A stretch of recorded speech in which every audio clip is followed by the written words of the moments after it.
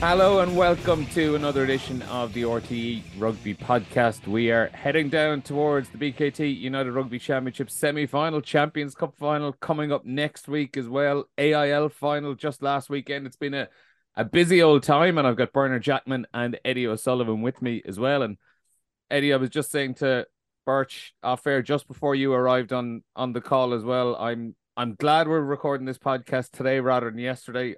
My voice wasn't holding up too well after a busy Sunday at the Aviva Stadium, cheering on Terranure in the AIL final. The celebrations went long into the night down in Lakelands on Sunday evening, and I saw you were on Against the Head on Monday evening talking about it, and it was like, I'll just even speak from my own point of view. Like, I'm a blow into that club, but my God, the celebrations down there on Sunday evening were something else, and off the back of an incredible victory. Yeah, I mean, it's always great when a club gets their first AIL championship, and it usually takes a good few years to get it done. You know, it's not an easy climb to the top of Division 1A. I just thought again though the quality of the rugby on Sunday was outstanding. You know, and I think the AIL has always been the AIL final. I've done a number of them with RTE. They're always been a fantastic day out, great atmosphere. I'm delighted they put it into the stadium, the Aviva, because even though it's not full, it's still a great crowd. There's a great atmosphere.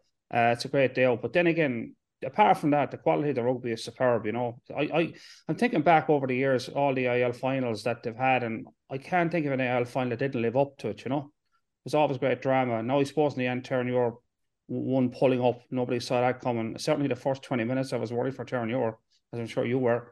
But once they got those breaks, they really hammered them home. But it's I've been saying this during the year. I made a mention in a couple of podcasts. The quality of rugby in the IL, not just 1A, 1B. I'm not saying that because I was involved in it, but I was pleasantly surprised of the caliber of rugby that's played. It's great entertainment, but I think the problem for the IL is that it's almost it's got its own ecosystem running underneath the professional game, and it gets very little attention in the media because the truth of the matter is that there's so much rugby on now. Professional game sucks all the oxygen out of the room when it comes to talking about rugby.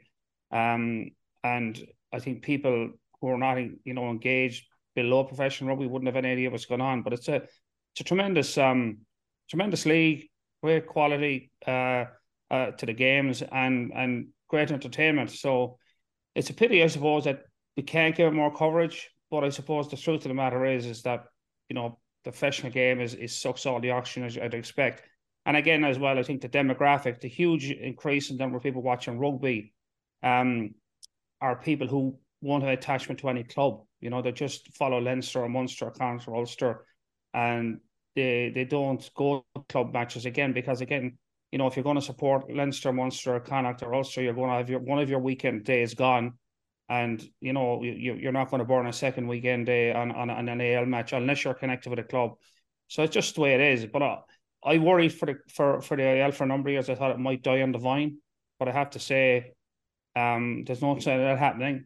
But it comes down to a huge amount of work that goes on in the clubs, right through the underage groups, but even up into the executives in the clubs, how much work these people put in to keep the club in a healthy state, and it's all done for nothing. It's all done for free. So it's fantastic.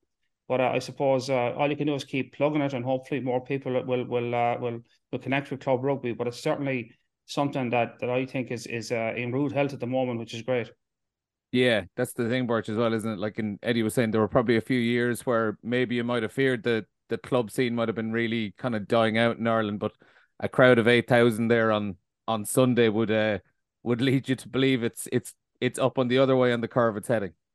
Yeah, both clubs brought unbelievable colour again. I mean, last year's final, particularly Terranure, because it seems to be newer for them, and obviously they have that connection with the school, so they have a huge amount of youngsters. But as you said, you're a blow in there, Neil. But if you look at that team, there's a lot of mixture of people from different areas. It's not just a team that's old boys from Terranure College, and I think the mix of that is good on the field. It's obviously good off the field in terms of the social side of it. I agree with Eddie. It's difficult. Obviously, some of the games have been streamed now, and I've caught up on a few of them that way. maybe now the time to talk about rugby go, you know, or GA go is dominating the headlines. Let's not start a war. There's too much rugby on TV apparently. No, it is a good product, and fair play to Terranure. They've been on a incredible journey, to use the cliche, but they were down on their heels, you know, whenever 5, 6, 7 years ago, and they made a plan, and it's in rude hell now, and I suppose it shows what can be done. And give enjoyable place, and it's not just for that team. And you're down there, you're playing there as well. But I've been over there at a special abilities rugby day. You know, they do mums tag. Like they really are trying to get as many people participating, whether it's playing or a different form of playing or volunteering, and that's Clontarf. But I think Terranure deserve the plaudits this week, because obviously they've gone and won it for the first time.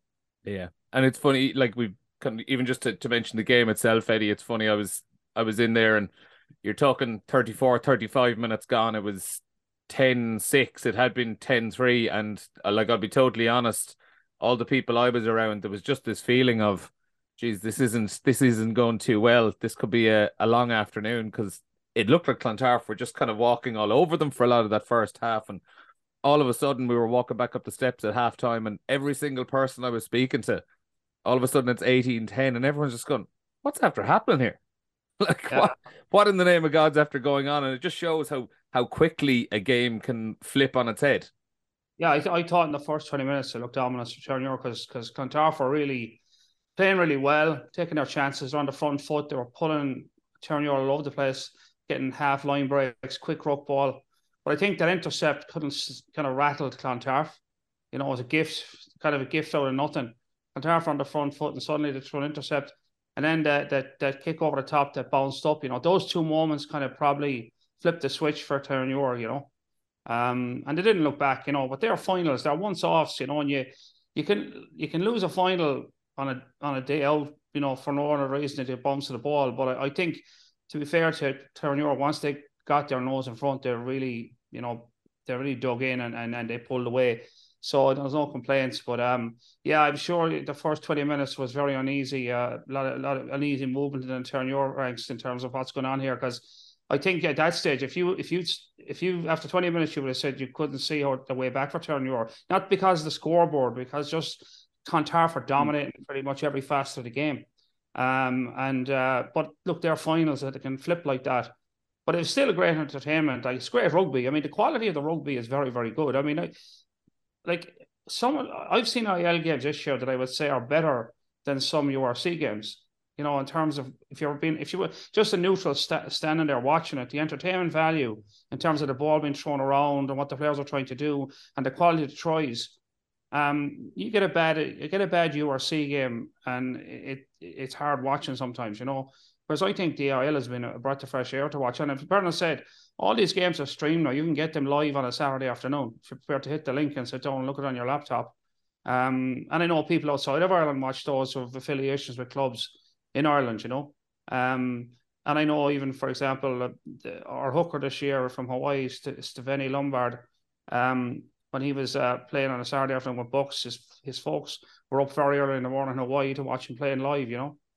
So like it's there's plenty of access to it. It's just, I suppose, making people aware of it, because you're not a rugby head in the sense, you know. It's obviously harder to engage or to find time to do it, but I think we just keep plugging the IL because it's really getting going from strength to strength. And just finally then on it, the one person we haven't mentioned so far, Birch, Caelan Dooley, 11 kicks out of 12, 30 points. And some of those, like, I mean, he wasn't just tapping over conversions from under the post. Some of those were absolute bombs from out towards the touchline. Yeah, look, it was phenomenal. And I think, look, he was obviously man of the match, and it was a key difference, to be honest, because once Terranure got a bit of a lead, obviously Tarf's scrum it was obviously dominant, but wasn't giving them the access points, and their line-out malfunction. But so, you know, Terranure implemented a pretty smart kicking game, and then got after Tarf at the breakdown, and he just punished them. And suddenly they went 2 scores ahead, 3 scores ahead, all down to him without having to do anything really. but having to do a huge amount in attack. They obviously defended well, and it was amazing to see. It is the best kicking performance I've seen at club level, I think, ever. And still a young player, played with Ben Healy obviously in school. Ben Healy was a goal kicker, you had no chance. If Ben Healy went off, he was going to take on the kicking for Leinster. So no, it's great. It's great to see him have his day in the spotlight and performing so well. Yeah, congrats to them, and fair play to Clontarf as well. It's been a hell of a season from them, and I'm sure those two sides are going to have quite a few more battles over the years ahead. On to the URC. We're into the semi-finals this weekend. The big one on Saturday evening, Leinster against Munster, is 5:30 at the Aviva Stadium, live on RT2 and RT Player, and also commentary on RT Radio 1. Eddie, to start out with, we'll talk about Munster and Leinster as a whole, and then I might break it down into Leinster's win against the Sharks and Munster's win against Glasgow. But with Leinster potentially rotating the squad a little bit more ahead of a Champions Cup final next week, do you see this as a potential opportunity for Munster to strike or catch them off guard? Or do you see Leinster's, is complacency not an issue for this Leinster team? I don't think complacency is ever an issue with Leinster. They've been rotating their squad the whole season without any ill effects. And I know every week we talk about this new look Leinster team. There's another variation on the theme. But they're pretty ruthlessly efficient and they get it done. Now, I think Leo has a little more wriggle room this week. It's hard to look past the Munster injury list. That was so attritional last weekend. They've lost so many players up in Glasgow. It's a very expensive semi-final or quarter-final for them to get to the semi-final. So I think if Munster were coming full bore on Saturday with everybody on deck, firing on all cylinders, I think Leo would have to recalibrate and say, okay, it's a local derby, it's Munster against Leinster. You take nothing for granted. I think he's a little more wriggle room now with the Munster injury list. But having said that, I still think they've always done this, and probably more so this week, is the spine of the team is going to be very strong. And then the bench is going to be anyone who might have started because, they're of their experience. If they don't start, they're on the bench. So you've got kind of the bomb squad coming off the bench if things get a bit tricky. So Leinster have got this right so many times throughout the season. I can't see them getting it wrong this week. No, you never know in a game. Look at the game last week for Munster. That red card changed everything for that game, So Leinster go in and they pick up a red card or something. And again, I'm not talking about you pick up a red card for a lazy clean out or a lazy attempt to tackle. You get a red card. So you've got to factor all that in. But I don't think Leo would rotate as much if it wasn't Munster. But it's fact it's Munster. He's got to be a little more careful. And let's be honest, no matter who Munster put into a red jersey next Saturday, they're going to go full bore. There'll be nothing left after 80 minutes. You can take that to the bank. They'll just go for it, and they'll feel that you get into Leinster here and just rough them up, not in any particular way, except just play as Munster can play when they're up for it. We've seen Munster pull out these big performances, and I don't think last weekend was probably a big performance from Munster in a sense. I think, if you go back last season where they took Toulouse to a penalty shootout in the Heineken Cup, that was those days out when people didn't give Munster a chance, and suddenly they come out and they almost upset the apple cart against one of the top teams in Europe. So, you've got to put that into your calculations when you're playing Munster. So, I think Leo will his hands are tied a little with injuries, no question about that. He will rotate a bit, but I think he'll be a lot more careful by the fact that it's Munster. And he'll be well advised to do that because Munster, as I say, will come and they'll bring two barrels no matter who's in the red shirt. And Birch, if we're talking personnel, do you see, for example, could you see anyone who's starting next week in a Champions Cup final starting this week? No, I don't. I think there's going to be significant change. I think anyone who's in a key position, I don't see Dan Sheehan playing. I don't see Ross Byrne playing. I don't see Gibson-Park starting. I don't see Tyke Furlong starting. So I think it will be significantly weaker. I think this is it's an awful pity from a Munster point of view that they had 4 HIAs and they all failed to get back. Because realistically, this is the perfect week to play Leinster.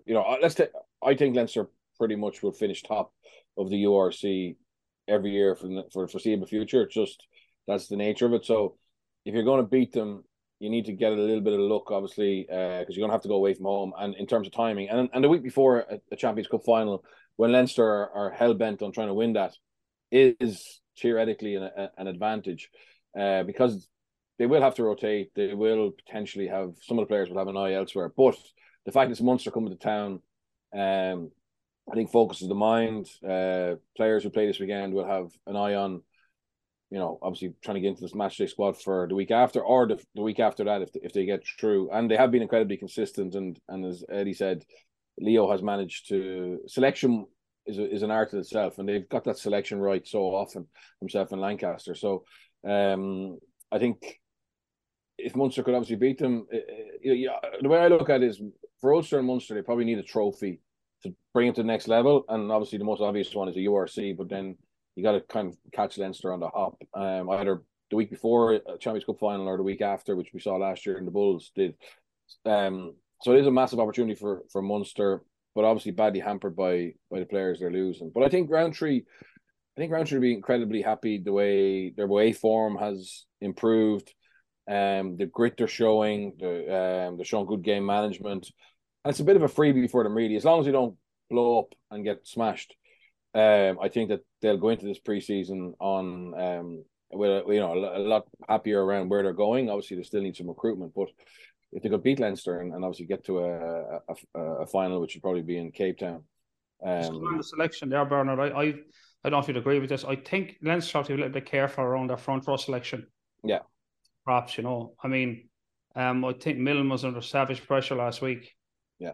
And I thought they took their time getting the Shepherd's crook out, and the other one I thought is that, like, Healy packing down on the tight head side the experiment didn't work. I mean, there was one scrum where Cian Healy got his pilot's license, So I just think Munster are going to go after him in the scrum. Now, I'm not saying Munster are world beaters in the scrum, but in a game like that, in a pair like the set piece, if it just went wrong for you on the day, like just say Munster got an edge in the scrum and the referee was kind of leaning Munster's way, and suddenly you're picking up 2 or 3 penalties, 4 penalties at the scrum, that can change momentum in a game. We know that, like if your line of misfires, things like that can unravel you no matter how good you are. So I just think it's an area where he'll be very careful. I wouldn't be shocked if he went with and I know he's probably trying to save Furlong,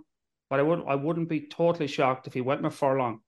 He probably planned to play him last week and the rest of this week, but with Munster and the way the scrum is, he might go with Furlong, and he might even go with Porter as well, just to make a statement.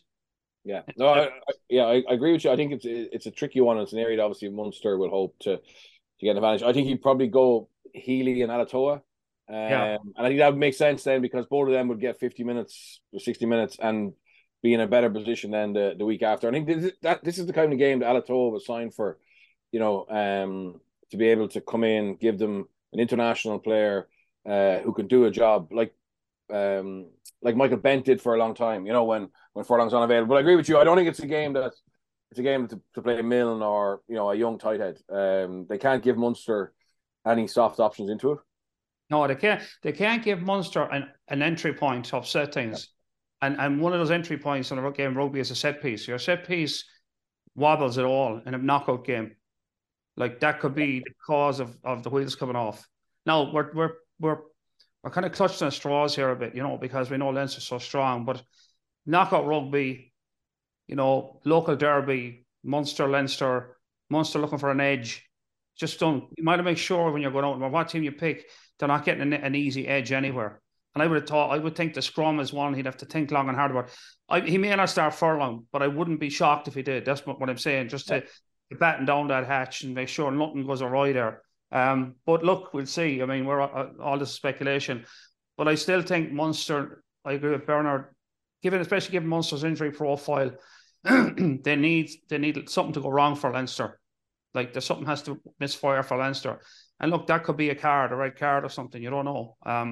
But like on form and on paper, I think like it's hard to back against Leinster. But having said that, you just those 1 days out, and Munster are king of those 1 days out. Like give them a chance, and they'll take you to the woodshed. So I think it's an intriguing game. And it's I think even if Munster lose, they want to sign off on a big performance.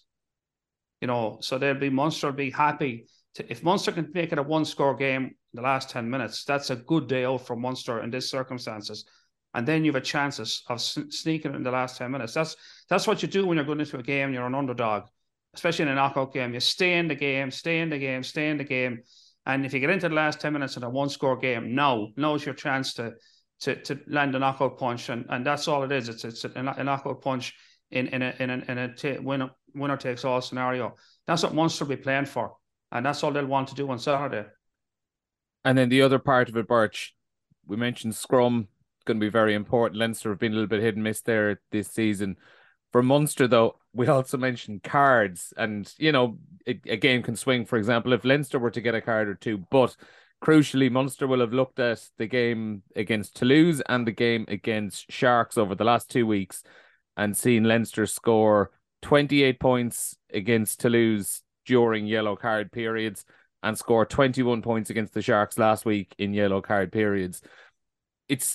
I'm being completely obvious in stating here, like that, if you're going to play against Leinster, keeping 15 players on the pitch is going to be pretty vital to that. Yeah, it is. It's absolutely key, and it's perfectly set up for Roundtree to be able to give that message, with real clarity and show the examples of how Leinster have taken games away from people in that 10-minute period. It's been incredibly impressive how they've been able to up the ante and exploit that space that an extra man gives you, because a lot of other teams don't, certainly not in the same manner. So it's going to be a tough one for Frank Murphy. Yeah, both teams, in fairness to them, very rarely get caught out with head high shots. Both teams' tackle tech is good, but the way both teams attack the breakdown, you just need to be a little bit off, and there can be head high contact in those cleans, and that could give either team an entry point. But obviously, as we've seen, any yellow card would be, you'd imagine, lethal for Munster. But they can't back off Leinster as well. They got to play on the edge. They got to take Leinster out of the rhythm. And if you look at the Glasgow, the red card definitely helped Glasgow, but you look at the Sharks game, the Stormers game, it was kind of Munster of old, where they just upset the opposition, get them distracted a little bit, take them out of sync, and that's something that obviously will have to happen this weekend. The interesting thing for me about next weekend is what Munster, like last week, Munster threw a curveball at Glasgow. When we covered on against the head on Monday night, they played a blitz defence. If you remember down in Limerick, game that Glasgow won comfortably, Munster played a drift defence, which they've been doing pretty much all season. They come up and then they make a read and they push with the ball. So it's a softer defence, but it's very effective. Most teams use it anyway. I mean, the only teams that use the blitz more than anybody else are the South African teams. And the blitz is a high risk strategy, because if it works, it's brilliant. If it fails, it's catastrophic. If you break a blitz, it's a try, end of. And we saw that near the end of the game where Ty Byrne came flying out of the line to make a tackle in Glasgow, and he didn't stop the football, and Glasgow scored the only try of the game, their only try of the game. So, question is, will Munster bring the blitz next Saturday against Leinster? The danger with that, in my book, is that Leinster will not be spooked like Glasgow were by a blitz defence. If they go out expecting a drift and Munster blitz them, the first 10 or 15 minutes they might wobble a bit trying to get to terms with it, but eventually they'll find a solution. And they've picked South African teams apart all year against the blitz, so they know exactly what to do against the blitz. So will Munster stick with the blitz and try and upset them, which is very effective? If it works, it's brilliant, because it actually psychologically spooks the attack. Or will they go back to the drift defence, knowing that Leinster can score against the drift as well? So that's the first thing I'd be looking at. And as regards the yellow card, I actually think Leinster have a yellow card game plan if you watch them. most teams have a simple one where you get a penalty and a yellow card, you stick it in the corner, and it's 50 against 14, 5 meters out, and you go and maul them. If the maul doesn't score, you collapse enough the defence to open up the outside channels, and you either go through them or around them out there. But if you watch Leinster when they numbers down, they relentlessly attack the short side, and you have to resource the short side. So you're down a player and you resource the short side. If you over-resource the short side to plug it up, you're suddenly then going to be caught in the middle of the field and either go through you or around you. So I watched them use that short side really effectively where they flood it. And if you number off, you sometimes number off too much, get caught a couple of times, they get you. Thought through, very well thought through, and they know what they're trying to do all the time to you. Now, whether they get it done or not, it's another thing. But you can be sure they know what they're trying to do. It's not making it up as they go along. It's not let's see what happens next. It's well structured and they're ruthlessly efficient then when they get chances. So I think Munster next weekend, will they blitz? Will they go back to drift? Very interesting to see what happens there. And as I think I agree with Birch that they just can't. Munster have to keep 15 players on the field, or that could, like, one yellow card could kill Munster on Saturday. In a final word, who are you calling, Leinster or Munster? Well, for me, I have to call Leinster. Like, I much say, I'd like to say Munster can really get this done. You know, I'm not saying they can't, but all the evidence in front of us is that Leinster would have to kind of mess up for Munster to beat them. That's the sad truth. But that's who Leinster are. You know, they're arguably the best team in Europe at the moment. And Munster have one hand tied behind their back with injuries. But, you know, of all the teams, Munster are capable of those one moment knockout punches. But it's going to take a hell of a punch on Saturday to knock Leinster out. Birch, do you see a shock on Saturday? Yeah. No, I would have fancied Munster a lot more if they had those injuries. So I agree with Eddie. I think Leinster should be good enough. No one's been able to really, finish them off this year, and I think this group is playing with a lot of confidence. So yeah, I'll go Leinster. All right, so that is 5:30 Saturday evening. The other big game to talk about is probably Connacht and Ulster, and breaking off then into Connacht and Stormers this Saturday afternoon. But Eddie, Connacht 15-10 winners against Ulster in the quarterfinal last Friday evening. A surprise more so than a shock result, I would say, but a game that was ultimately won and lost at the breakdown. Oh yeah, I mean, it was an intriguing game to watch, actually, because the ebb and flow of it was all in Connacht's favour. You know, I mean, I was convinced near the end that Connacht were going to lose it. And based on the reason I thought they were going to lose it is because usually in a rugby game, if you get opportunities to win a game and you don't take them, it inevitably comes back and bites you on the backside, you know. And Connacht could have won that game by another 15, 20 points, and that's not being unrealistic, because if you look at the first half, Connacht basically had three try scoring opportunities. There was the obvious major line break, which was like all Farrell had to do was basically pass the ball to Caelan Blade, and he was under the sticks for 7 points. And for some unknown reason, a penalty 5 meters out, opted to tap it, which is fine. A lot of teams are doing that now. They knocked the ball on, and then they had one other really golden opportunity. They had a 5 meter scrum. They ran a starter play, and in fairness, Connacht are usually very good in their starter players. They threw the ball on the ground, and Ulster almost broke out and nearly scored off it. So you had those three gilt-edge opportunities where a try would have really made a massive statement, and they took none of them. Then the second half, they dominated the third quarter almost. I don't think Ulster got an access to the Connacht 22 in that whole third quarter. Now, to be fair to Ulster, that third quarter, they defended really, really well. Connacht couldn't break them down. But you felt really, other than I think it was a scrum penalty that Connacht got, they didn't have any dividend.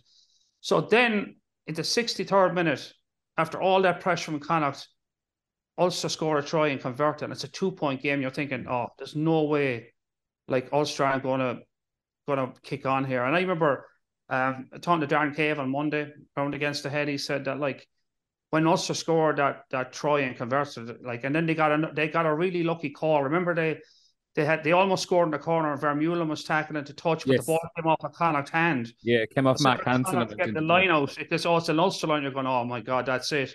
And Ulster couldn't get it done. So like they're the ebbs and flow of the game, the swings and roundabouts of it. But you have to think that Connacht were really flying awful close or sailing awful close to the wind. But the crucial thing that killed Ulster, the reason they couldn't take advantage was their turnover at the ruck was shocking. I think they had 11 turnovers at the ruck. Literally got turned over. Either lost the ball or got penalised.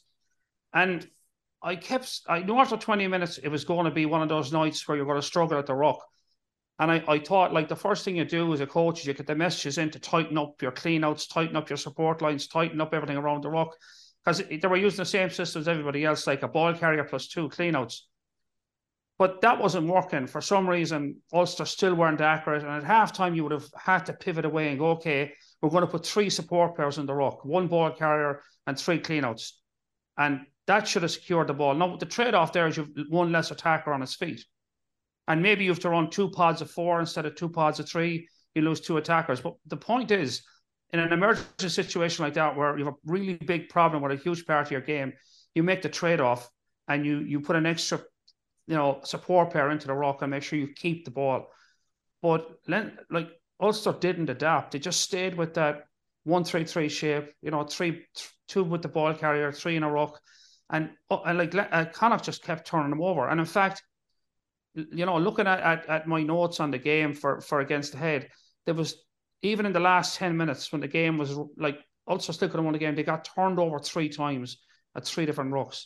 Massive turnovers. And the irony of it was the final turnover, the end of the game, or the final, mistake was a turnover at a ruck in front of the Connacht posts. And I'm thinking, that was fixable.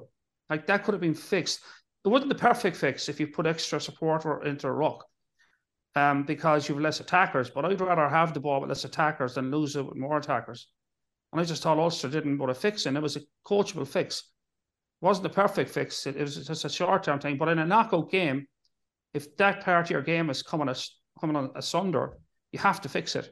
And they didn't fix it, and it basically cost Ulster the game. Their attack came to nothing. They had 1 major line break off Balakoon. I think it was Mac Hansen made a great cover tackle, and then they turned it over 2 rucks later at a ruck. So, like, I don't want to take any credit from Connacht. I thought it was a super performance. They obviously targeted the ruck, caused mayhem for Ulster, shut down their attack. But you have to think Ulster have to take a lot of the blame themselves for so credit to Connacht, but also it's pretty forlorn times up in Ulster after that, I have to say. Birch, from a Connacht point of view, though, I mean, the accuracy that goes into that coaching detail, and for the players as well to execute it out on the pitch, just around that ruck area, where even in the first half, like Seamus Hurley-Langton, I think, picked off 3 turnovers himself, a couple of penalties and one clean turnover. Dylan Tierney Martin making that one at the end. Conor Oliver and chipped in with another couple. Keane Prendergast had one as well. Like, I mean, it wasn't just 1 or 2 players. It was right across that entire pack. And like Mac Hansen came up with another. It was players across the entire pitch who were just so accurate in the way they went about things at the ruck.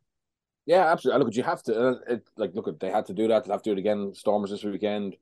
Munster have to take Leinster out of their sink at the breakdown. But we haven't seen Ulster being, I suppose, targeted and smashed in that area. I haven't seen them all season. Other areas of their game have been, good and bad over the course of the year. Sorry to interrupt.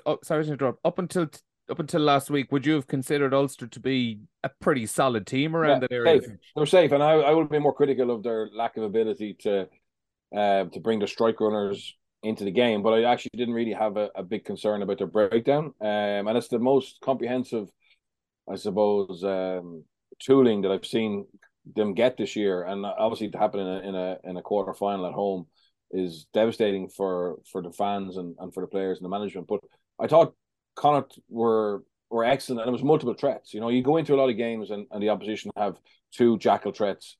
Ty Byrne, for example, in Munster, or Clute when he played, and everybody all week is talking about, dealing with him, getting there before he arrives. Whereas the variety of what Connacht threw at them at the breakdown was really impressive. The skill set of the players, the bravery to get in and get that ball before the opposition first arrival, and it was brilliant. And also, they stopped them all. I know they conceded one try, but they dealt with that Ulster maul in a way that a lot of the other teams haven't done. And to be fair to Ulster, it's probably got him out of jail a few times this year. That Thomas there, but Connacht did really well. I think Connacht was obviously, except the fact that they blew a couple of tries. Which you would bank on them to score. So look, at Ulster looked pretty lacking confidence, lacking intensity. It's going to be a long summer for them. But Connacht, it's a great way for Andy Friend to go out and like the reality is, well, like they were so excited to get the trip to Cape Town. In terms of the way they talked about it, they see this as a brilliant opportunity.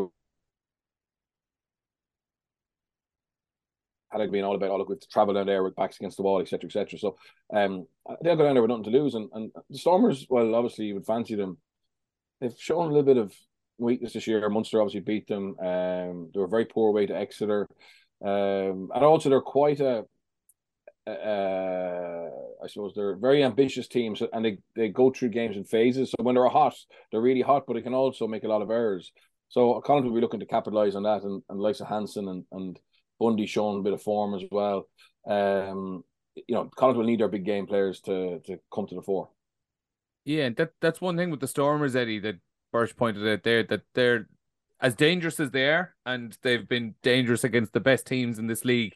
But there are points in almost every game where they give teams opportunities. We saw it, in the game against Leinster at the RDS, where they were in equal parts brilliant and terrible throughout the game. We saw it against Munster, where Munster had those purple patches and had those opportunities, and we saw it in the quarterfinal for the Stormers against the Bulls, where it looked like they had the thing sewn up, and in the end they clung on for a 2-point win. So even if Connacht know that it's going to be incredibly difficult down there, there has to be a thought in their mind that at certain points in this game they are going to get opportunities, and it's just about whether or not they can take those chances.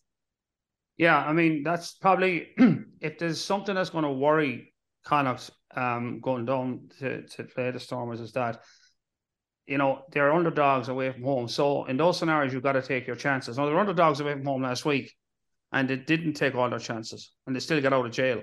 So I think that would worry them, as if they will get chances against the Stormers. There's no question about it. But can they nail them? And for that reason, plus the fact I don't have any pressure on Connacht. Connacht go down there, just give it a go. It's knockout rugby. It's win or go home. And if they happen to pull this off, it'll be another season for Connacht, like it was back in, I think, 2016 when they won the Pro 14. So they're in bonus territory, with all due respect to them, in the sense that nobody had Connacht down for a final of the URC, even a few weeks ago when we got to the knockout stages. So if they were to make the final now, it would be an incredible story. And it's still, I agree with Bernard, it's possible they could pull it off if they can capitalise on the Stormers when they give them those windows of opportunity, and they will get them. But that's the one thing that worried me last week. They had windows of opportunity in Belfast to really punish Ulster. They didn't. And, had Ulster managed to score at the very end last Friday night and knock Connacht out, it would have been a smash and grab for Ulster, not for Connacht. We'd have thought up there, if Connacht win and Ulster, it's a smash and grab. It's the other way around.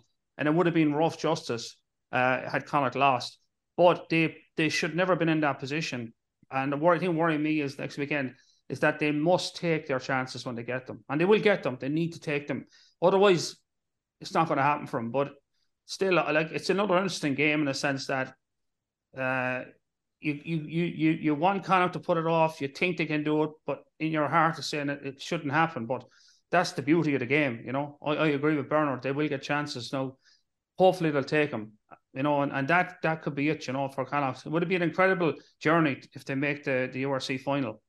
Coming from a team that were just kind of supposed to be making up the numbers in the knockout stages, and they were down. They had to fight so hard this year to even get to the knockout stages. We weren't even sure if they'd be in Europe next year. So everything is kind of coming. They made the knockouts. They're into Europe next year. So this will be the final. This will be the cherry on the cake to make the URC final. The frustration I would have, Birch, if I was a Connacht fan, is that, you know, it's this point now, this final third of this season is where we've seen this coaching team that's been assembled over the last few years finally actually kind of click together. And it's just about to break up again in a few more weeks. For Andy Friend is moving on. Deval Senecal is heading to Iona. Mossy Lawler is heading back to Munster. And I don't know, I just have this kind of feeling in the back of my mind that all of a sudden you're starting again a little bit from scratch in August and September. Yeah, look, it's unfortunate because I think they have really kind of shown a combination of all the hard work that those coaches have put in. Friendy, I think, has done a very good job. I think it's brilliant that he's brought them back to the Champions Cup, and obviously he's hoping it doesn't end this Saturday. They've blooded a lot of good young homegrown players, and I know Eddie sees them on a regular basis, and there's more to come through that system. But at least Wilkins is staying on, so there's that continuity. Colin Tucker staying on. Obviously, it's exciting. Muldoon coming back. Scott Fardy, has the potential to be an excellent defence coach. I understand they're in the market for a backs coach that is yet to be announced. And I think they missed out on a pretty high profile former international coach there. So that would be another boost, to add a backs coach to that coaching team. Obviously, they've got to gel and they've got to find a way to work together. But I do think Senegal and Mossy Lawler and Friend, will leave with their job bringing Connacht to where they're at now. It would be some just to finish up, Eddie. it would be some achievement if they were to cap this off and get the whole way to a URC final.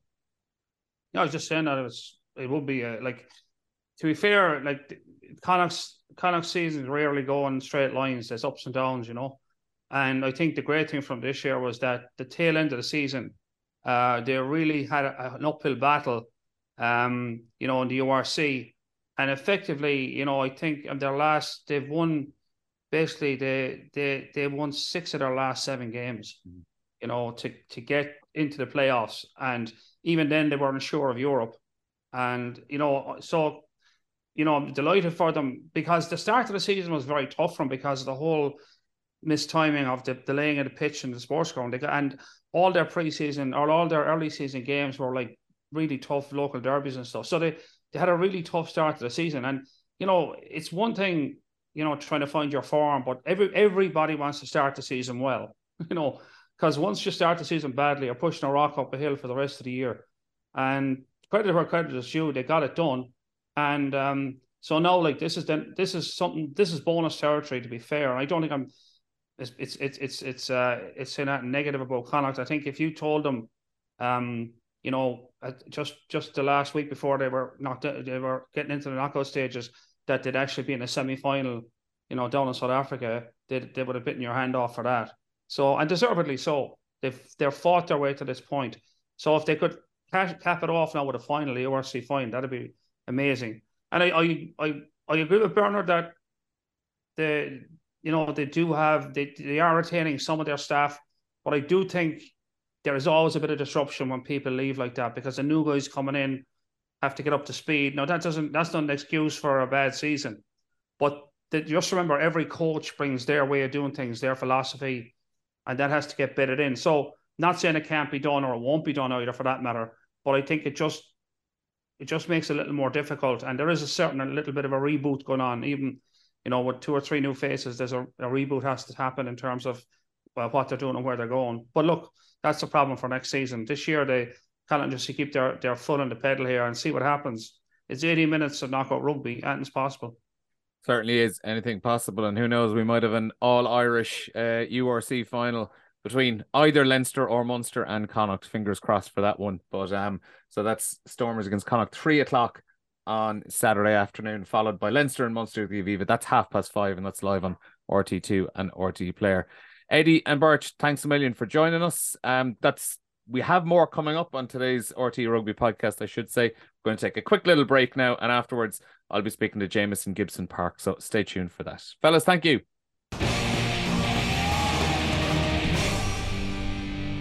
Now, you're very welcome back to the RTE Rugby Podcast. I'm delighted to be joined now by Jamison Gibson-Park, who's on board in collaboration with Heineken's Love Rugby campaign, which is encouraging sports fans to enjoy a bit of friendly rivalry this spring as Dublin gets set to host the Heineken Champions Cup final in the Aviva Stadium on Saturday of next week, May 20th. Jamison, thanks a million for joining us on the pod. I hope you're well. No trouble at all, man. Thanks for having me. I understand you've been a busy man lately, not just on the pitch but off it as well. You've had a new arrival in the house as well.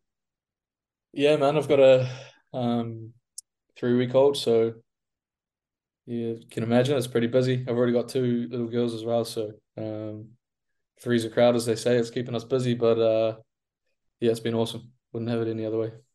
Yeah, and I often hear a lot of athletes talk about, having young kids in the house and how it might take your mind off playing Munster at the weekend or taking on La Rochelle in a Champions Cup final when you walk in the door and there's a couple of kids who ultimately don't really care who La Rochelle are. They just want to have a few minutes with daddy.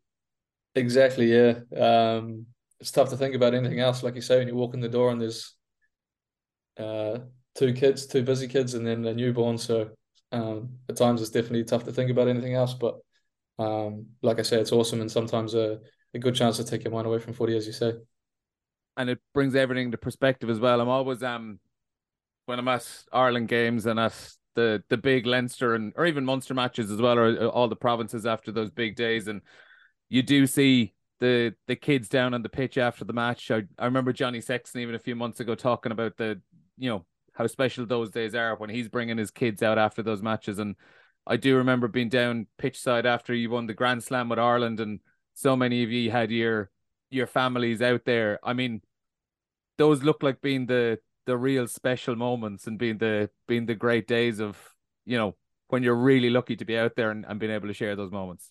Oh, undoubtedly, man. It's awesome. I think it's one of my favorite things of I suppose one of my favorite things we get to do really is, it's Faz has kind of brought that real emphasis on family into Ireland, and like you say, those moments after the games and even the days following, it's pretty wicked, and it's a big part of why I do what I do. So yeah, it's absolutely brilliant, and the kids love it, and my oldest is probably old enough now to kind of understand what's going on, and she has mates at school that might see her on TV or whatever, and so stuff like that is pretty awesome, and yeah, certainly moments to savor. I can imagine so, and hopefully you get a couple of those moments before the end of the season as well. But hopefully, bro. Yeah, I mentioned rivalries at the start of this, and an old rivalry coming up this weekend, a newer rivalry ahead of next week. It's a pretty busy time all around this end of the season. Yeah, man, it's flat out. It's been like a pretty crazy run in when you look back at it.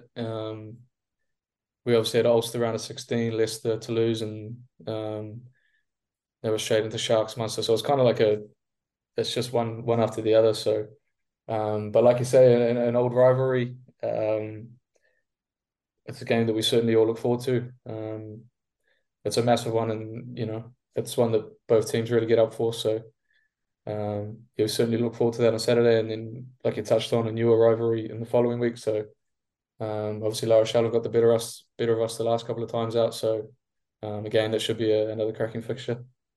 Being able to do all of these at the Aviva Stadium must be massive as well. Not just the fact of being able to play in front of a home crowd, but like there are so many extra little benefits that go with being able to have that familiarity, that everything is normal. It's the same training week. You're not dealing with airports, travel, sleeping in your own bed, those kind of things, staying on the same training schedules. There must be a really good level of comfort and familiarity with the whole thing. Yeah, 100%. Like it was something, when it was announced that the final would be in the Aviva, it was a pretty big carrot for us, obviously. So we obviously went hard at it, and we've done pretty well, I suppose, to get ourselves to this stage now. But yeah, like you said, it's been a number of games now on the bounce in the Aviva, and yeah, it's awesome, really, that we've got the chance to do that. And yeah, I suppose just like you say, the sense of familiarity about the place, and not to say that you get into like a rhythm, but yeah, it certainly feels pretty good to know that you're going to be playing in the Aviva each week. There's been a funny sense. I'll skip ahead, sorry, to the Champions Cup final, but there's been a funny sense of fate all season with the way things have gone, where it seems like Leinster and La Rochelle have almost been on this collision course, and it's funny the way the knockouts even went, where it was one of the provinces in the last 16. It was Leicester Tigers in the quarterfinal, Toulouse in the semi. I mean, almost the exact same route. Just swap Connacht in for Connacht in for Ulster in comparison to last year. Um, how how much has it been on your minds about maybe not getting a rematch against La Rochelle, but at the very least getting back there to be able to prove a point in the final after what happened last year? Yeah, massive, eh? Like, um, obviously they got the better of us pretty well last year in the final, and those moments are tough to forget. Certainly the ones at the final whistle, and um, even in the change room after and the days preceding is pretty tough, and ones you kind of look back on and you probably remember those more fondly than the wins. They really stick with you. So that was obviously a big driver for us, to try and get back there again, and we've done that now. But the final is the biggest one, it's the hardest one to win. So it's going to be a massive couple of weeks, obviously. Munster firstly, and then into La Rochelle. So they certainly don't get any easier, but yeah, we're pretty keen to get stuck into it, I suppose.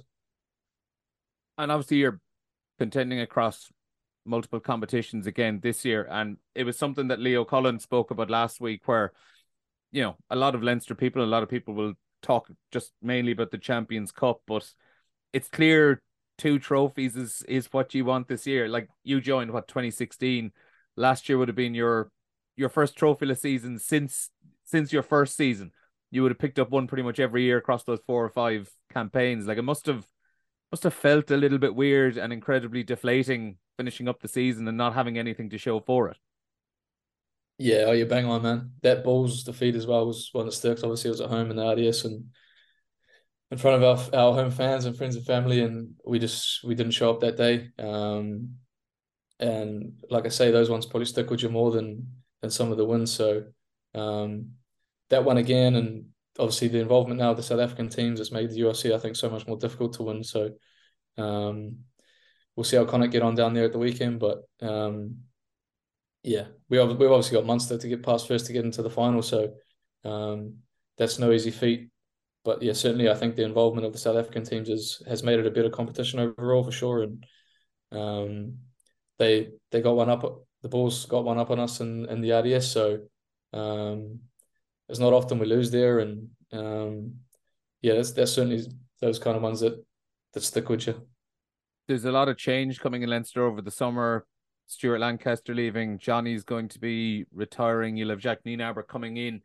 How important is it for you? Has it been spoken about as a group as well, about wanting to send people off on a high? And like, I know there's obviously the core, the team is staying the same, and Leo Cullen's still there, but there's a lot of change, and it does feel like a bit of a new era starting next year.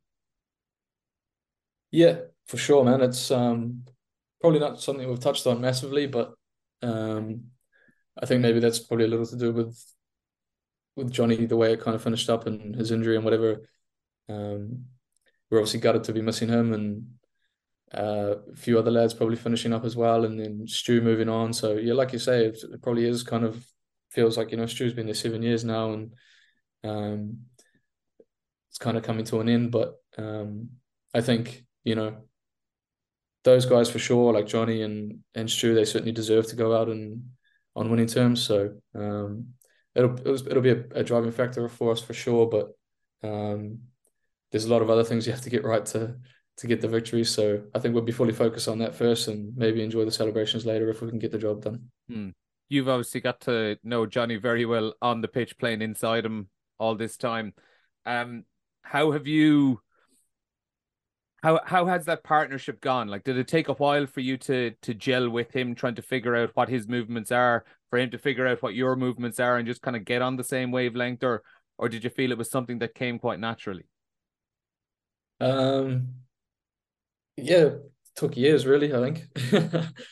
But that was probably more to do with like my position in the team. Lukey was number one for a long time, and I was kind of playing second fiddle to him, so probably didn't play a lot of rugby with Johnny until probably the last 3 years really. So, but yeah, once I played a bit with him, and you get a bit of training cohesion and all that kind of stuff, and obviously get to know him so much through what he delivers in meetings and all that kind of stuff. So, but yeah, man, it's been an awesome journey to kind of play alongside him for these last number of years, and looking forward to hopefully a few more.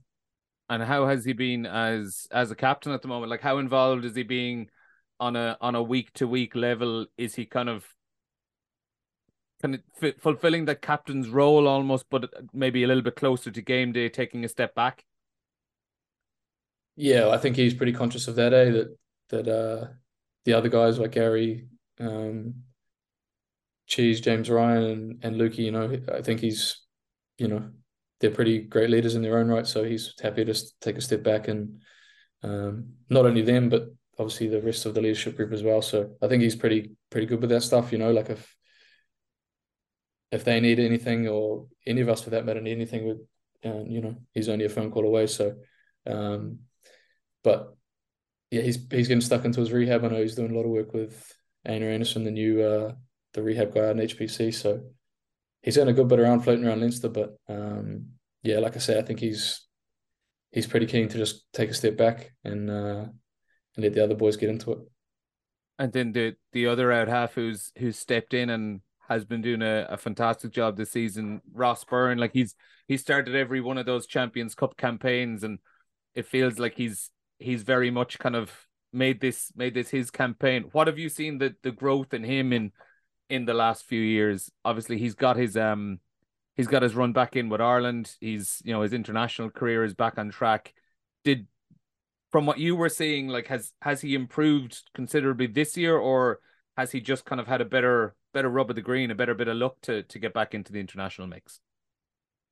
Yeah, I think it's always been the same for me with Rossi. Obviously, like we played a lot together my first few years, and he's come on massively as a leader since then. But probably like in the last 3-4 years, he's been a massive leader in the team, and he really runs the show week to week, like in the games that he's involved in.